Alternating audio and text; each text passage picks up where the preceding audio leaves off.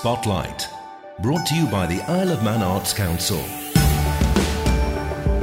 Fastamai and welcome to Spotlight. I'm Sarah Hendy, and on today's programme I visit Light, the themed art competition show at the Hodgson Loom Gallery, and Maurice Powell tells us about his upcoming talk on Manxland's King of Music, Harry Wood.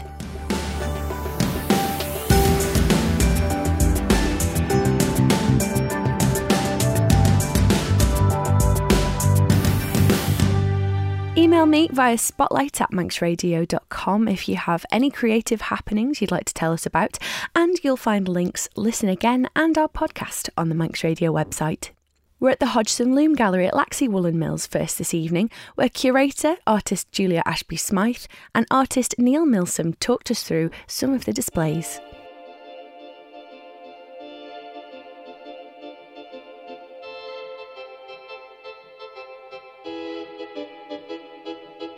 The theme for this year's competition is light, and people have interpreted that in really exciting ways.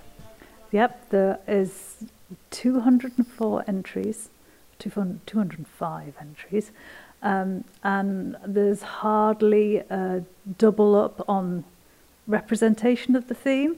There's everything from light aircraft to lit fairy castles to dolphins leaping out of water to lit up mushrooms, although they just have to come and see it because there's so many interpretations of light. It's fantastic. It always is. The competition just is, with one word, theme, the amount of variation and diversity of medium and representation is fantastic. Are there any new creatives who you've come across this year who haven't exhibited before?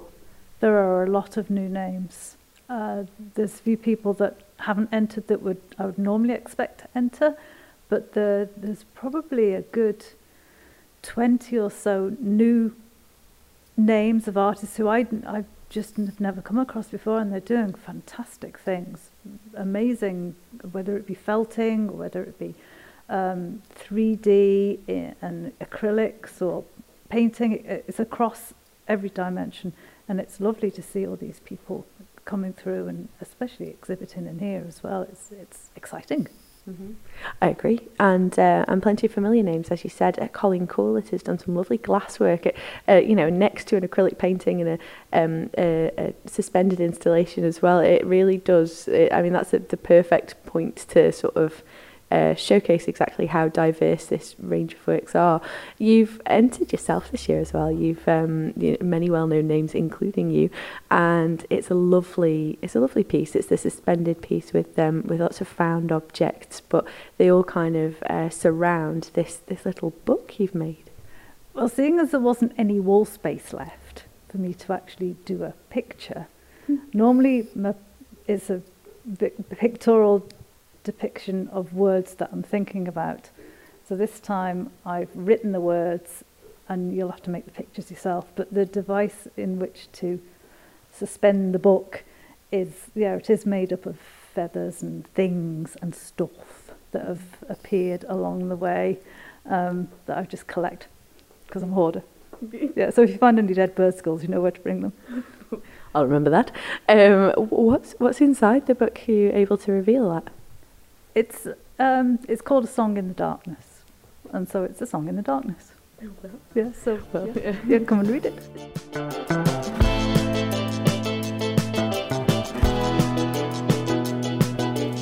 Something that really caught my attention was this lovely, it's like a light box with what looks like from a distance a fluffy cloud on the top, but actually they're sort of silicon underwater objects, like there's some like sort of sea urchin-y sort of type of things and coral. Can you tell us anything about this piece? It's so unusual. I know it's made from silicon, and it's a light, and so the light shines through it in the most delightful way, and it needs to be squashed and felt. Oh. Yes, that as well. But it's not made of felt. Yeah. And it's by Pauline Berry, and it's called Animal Turf, and that's as much as I know. But yeah, come and have a look, and Yeah, it's like nothing I've ever seen before. Yeah, and a feel, look and a feel. Because it also, like, when I got nearer to it, it looks like it's made out of porcelain. The way that the light comes through it, it's really ethereal, it's gorgeous. And I was quite afraid to touch it. When you told me I needed to feel it, I was like, are you sure? I feel like I'm going to damage this. But in fact, it's kind of like a rubbery, silicon, plasticky kind of feeling. And it's quite safe to interact with. And in terms of, looking at other media, there's some gorgeous textile pieces. Are these like hand woven, hand knitted items? Yeah. It looks like raw wool, like untreated maybe. They are. It's natural wool, Manx wool, Lockton and Hebridean, and there's a few other Herdwicks possibly. Mm-hmm. And there's some hand woven pieces, some hand felted pieces. The woven pieces by Eric and Rosemary Tier, and the fantastic woolly felty bowls are Sue Quilliams. And when I asked her what the name of her piece was, she said, "Not heavy." It's a stunning collection of work. It is a competition. So how does the competition work? Do people vote? Or there are 5 judges, independent judges, and the 5 that I've got this year have never judged this particular competition. They come in independently. They're given a sheet and a map, and they each pick a first and second and third in each category, and then I get the sheets back and I add up. There's points for first, second, and third, fourth, fifth, yeah. And then whatever the result is the result. There is also an overall judging for the piece that best depicts the theme or interprets the theme. And then there is a public vote prize as well. So come in and get your public vote, whichever one you think is your favourite, vote for that. So there are 7 categories in total, and there is actually a standalone light category because we've got things that light up as well. Mm-hmm. So in amongst the 2D and the photographic and the children's and the ceramics and the textiles, and there is the specific light category as well. Wow. So. Mm-hmm. Yeah, so time to come along and take part, and people have till sort of early to mid-February to come and see this. Can you remind us of your opening hours if people want to drop by? Monday to Saturday, 10 till 5. Lovely. Yeah. And there's also the hints and bits of information on your Facebook page as well. Yep, and I've just done an Instagram. Dinosaur has just entered the Instagram world, and so I'm trying to get myself to know how to do that. So I apologise for anything that I send out twice, possibly 3 times, and with no hashtags, but I'm working on it. We've got the Facebook page for Hodgson Loom Gallery, and we've got the Instagram, and whatever else we can find to promote the exhibition. But it is such a fantastic exhibition. There is so many things to see, touch, poke, feel. Just come down and have a wander around, be enlightened.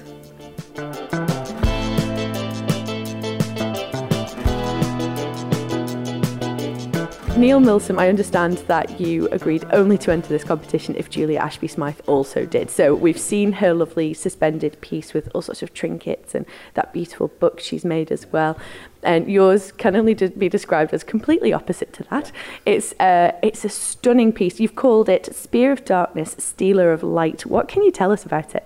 So it's a single piece of sculpture made, and quite the opposite to Julia's. Julia's is beautiful and lots of intricate pieces, and this is pretty brutal and singular in its approach. It's a single piece of slate cut. It's about 2.5 feet long, hand cut, hand polished into a spear, and then on the background is a piece of lead that's cast with a small piece of light coming up through the base of it. So it's difficult. The 2 materials I tend to work in are stone and lead, which are not great for interpreting the theme of light. So it was a difficult one. So I chose to go the opposite direction and approach it from a darkness point of view. This particular bit of stone I've been lugging around with me for 14, 15 years. Wow. Moved house with me, found it on a beach. And I've always known I'd make something nice from it. Well, hopefully other people like it nice, and I like it. And yeah, it just kind of, it went to the dark side, shall we say. It's difficult to do light with those materials, and so I went dark. It's a very black piece of slate, but there are colours in it if you look through it. As I say, hand cut and hand polished. Yeah. Well, it's impressive, and like you say, it almost looks like a long straight tusk in shape, the piece of slate, and it's beautifully complemented by the wave of lead behind it. Whereabouts did you find it? Because it's not the kind of thing you come across every day, like a great big lump of slate that you can carve into something so stunning. So I have a lot of slate from reclaiming my garden, but that particular piece, it's either Ballygenny or Blue Point, somewhere up on the northwest coast. Wow. As I said, it was originally in Douglas with me when we lived there, but even when we moved house, I brought that with me. It's something I particularly like, and I knew it always has this.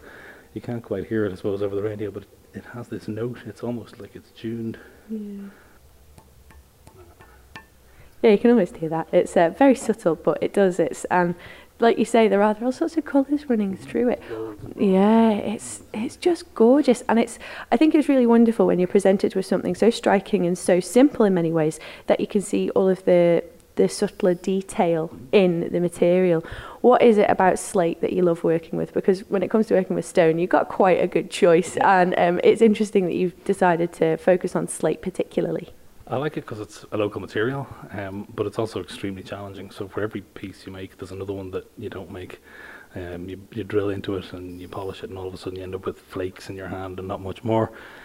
And over the few years that I've been doing it, you've learned there's a couple of tricks to the trade, and the first one is how you're going to mount it. Decide on that first, because it's sure as eggs. The last thing you'll do is drill a hole in the piece to mount it, and that'll be the one that blows it apart. So start at the end and work backwards, I think, is the key to it. But it's a lovely material to work with, and I think it's underrated. People see it as the roof of their house and nothing more, but it's full of colour, and the texture can be as rough as you like, or that which is silky smooth.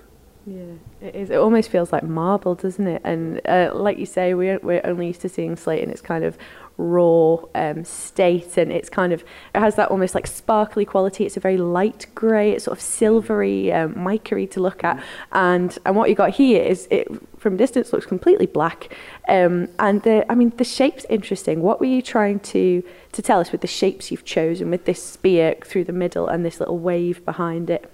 I think it would have been very easy just to go with any old dark. If you're going to go the other way and not use light, to go with darkness. Any piece of stone can be made to look dark, but it's about potentially almost like a weapon that's stealing light from person or persons or animals or something that's alive. It's a weapon and is stealing light, and so I wanted it to be that dark. That was my way of interpreting the light side of the exhibition. Yeah, it's very peaceful looking, but it's also got sort of that slightly threatening feel about it, especially being called spear.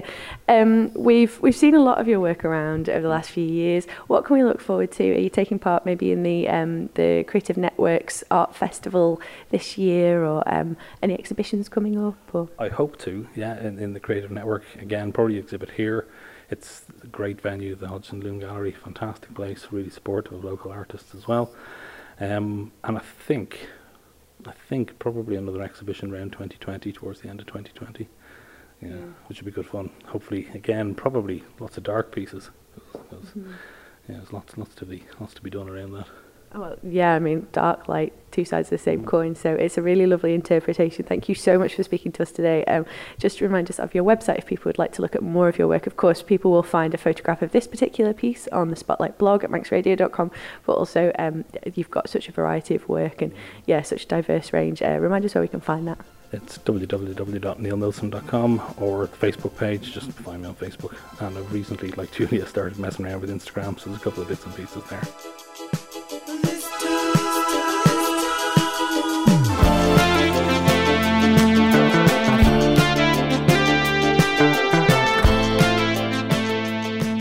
Spotlight, brought to you by the Isle of Man Arts Council. Now we're joined by Maurice Powell of Thursday Nights A Little Light Music. Maurice Powell, Happy New Year to you. Lovely to have you back on Spotlight. And to you, thanks for inviting me on the show. Well, we're here because you're doing a talk this weekend, which we think our Spotlight listeners are bound to find rather interesting.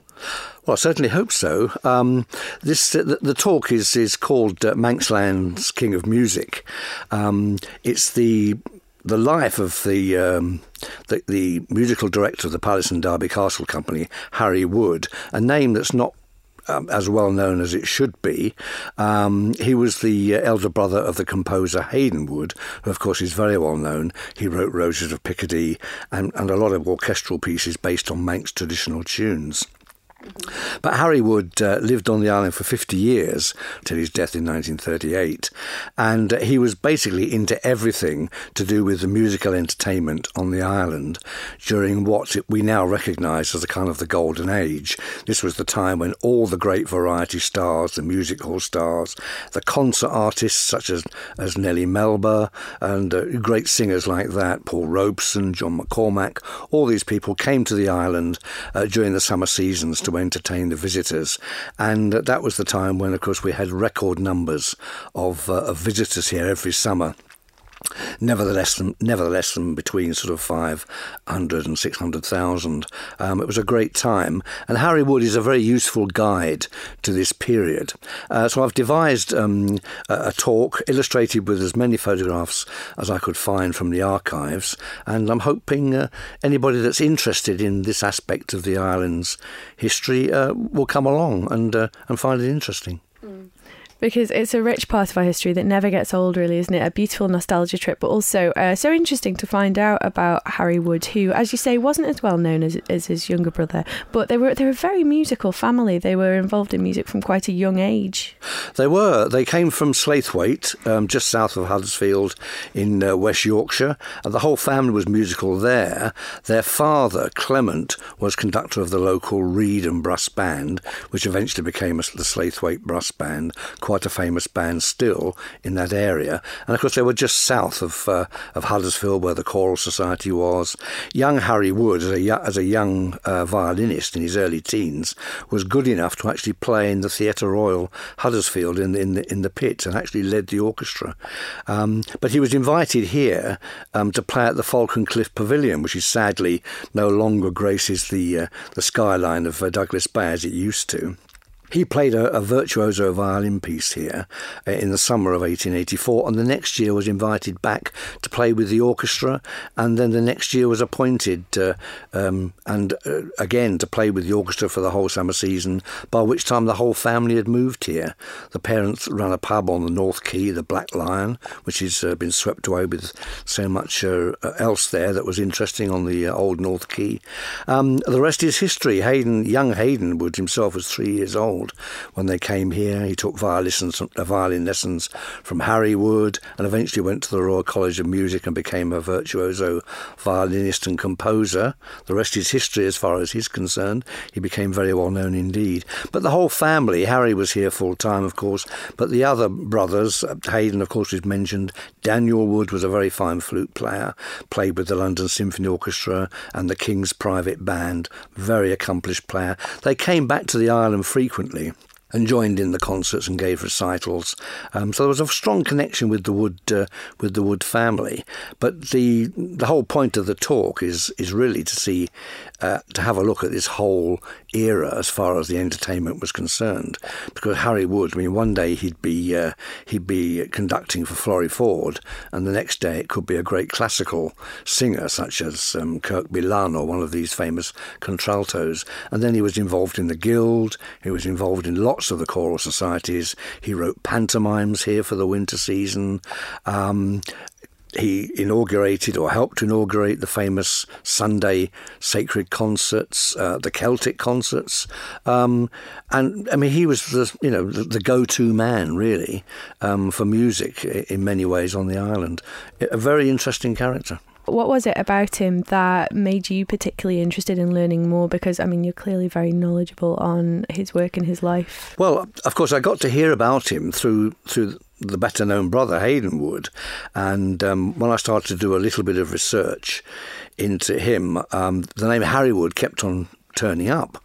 And when I was writing a book 3 or 4 years ago now, about the story of the Isle of Man Symphony Orchestra, again, the name Harry Wood kept on cropping up. So I thought, well, I've got to put this to one side, finish what I'm doing, and then go back and have a look. Now, once I started going into the newspaper archives, from the mid-80s onwards, Harry Wood's name appears in virtually every edition He's never out of the papers. So I began to think, well, this is a really important guy. So this is one of these little threads which you learn not to pull, really. But I kept on pulling. And of course that gave me links to the Falcon Cliff, the Derby Castle, the Palace Ballroom, when they all amalgamated, of course, and became the Palace and Derby Castle Company, the Villa Marina, and links then, as I said, to the music festival, to all sorts of things. And I found out that he was a key person. He was 5'0". He was always slightly portly and a bit jowly, had a twinkle in his eye, as all the photographs show. He was a very amiable, very well-liked man. And there wasn't anything he wouldn't do. If even the smallest church concert anywhere wanted a little orchestra for their bazaar or for their American tea or whatever, bring them by sale, Harry would fix something. He was an enormously popular guy and sorely missed. And in fact, when the entertainment industry started up again after World War II, he was gone, of course, by then, and there never was an overall supremo, a musical supremo for the Palace and Derby Castle Company. It then became the era of the big dance bands, Joe Loss, Ivy Benson, people like that. It was all rather different, but before the war, Harry Wood was in charge of the music for all these big venues, the dance music and the classical concerts. And he had a huge personal music library and a live-in sister who never married. I think she had time, really. She was too busy running his music library to help him organise the music for every season. He gave hundreds of concerts every year. Remarkable, energetic man. I wish I'd have met him. I'm sure, yes, and to hear these stories with illustrated with the pictures you've pulled from the archive will be very special. Just remind us, where and when can we see this talk? So the talk is this coming Sunday, the 13th. It's at the Manx Museum Lecture Theatre at 2:00. It's free, although I believe the museum would like people to signal their interest by just logging on and just saying that they'll be going, so they make sure that everything is ready. And at 3:00 after the talk, I'm hopefully going to be doing a book signing, because I've just had published a book called Manxland's King of Music, The Life and Times of Harry Wood, which covers all this period in a lot more detail than I can in a simple talk. So some of the pictures will also be in the book, but some have never been seen before. And so 2:00 on Sunday afternoon, free lecture. I'm going to be there. Well, probably. And I say a book signing afterwards, and I look forward to seeing as many people as possible.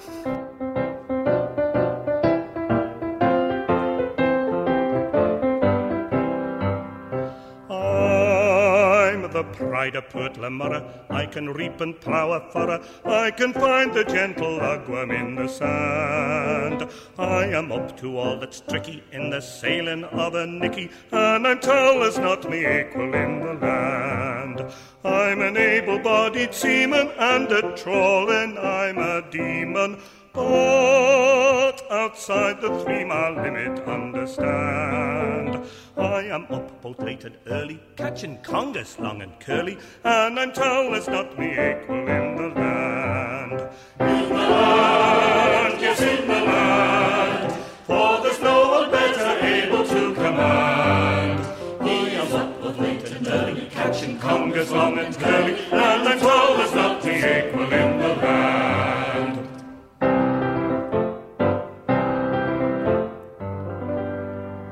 I can dance the double shuffle, and whenever there's a scuffle, I am generally there to lend a hand. Oh, I'm what they call unsteady, for a spree I'm always ready, and at York there's not me equal in the land.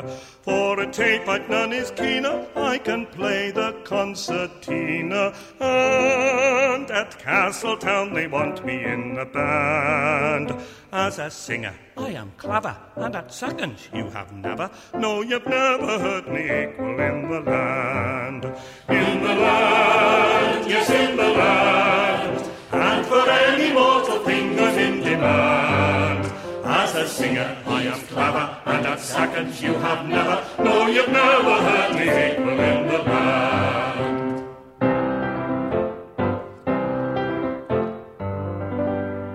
On a Sunday to the ranters, all the neighbours come in canters, when I'm singing in the choir, oh, it's grand.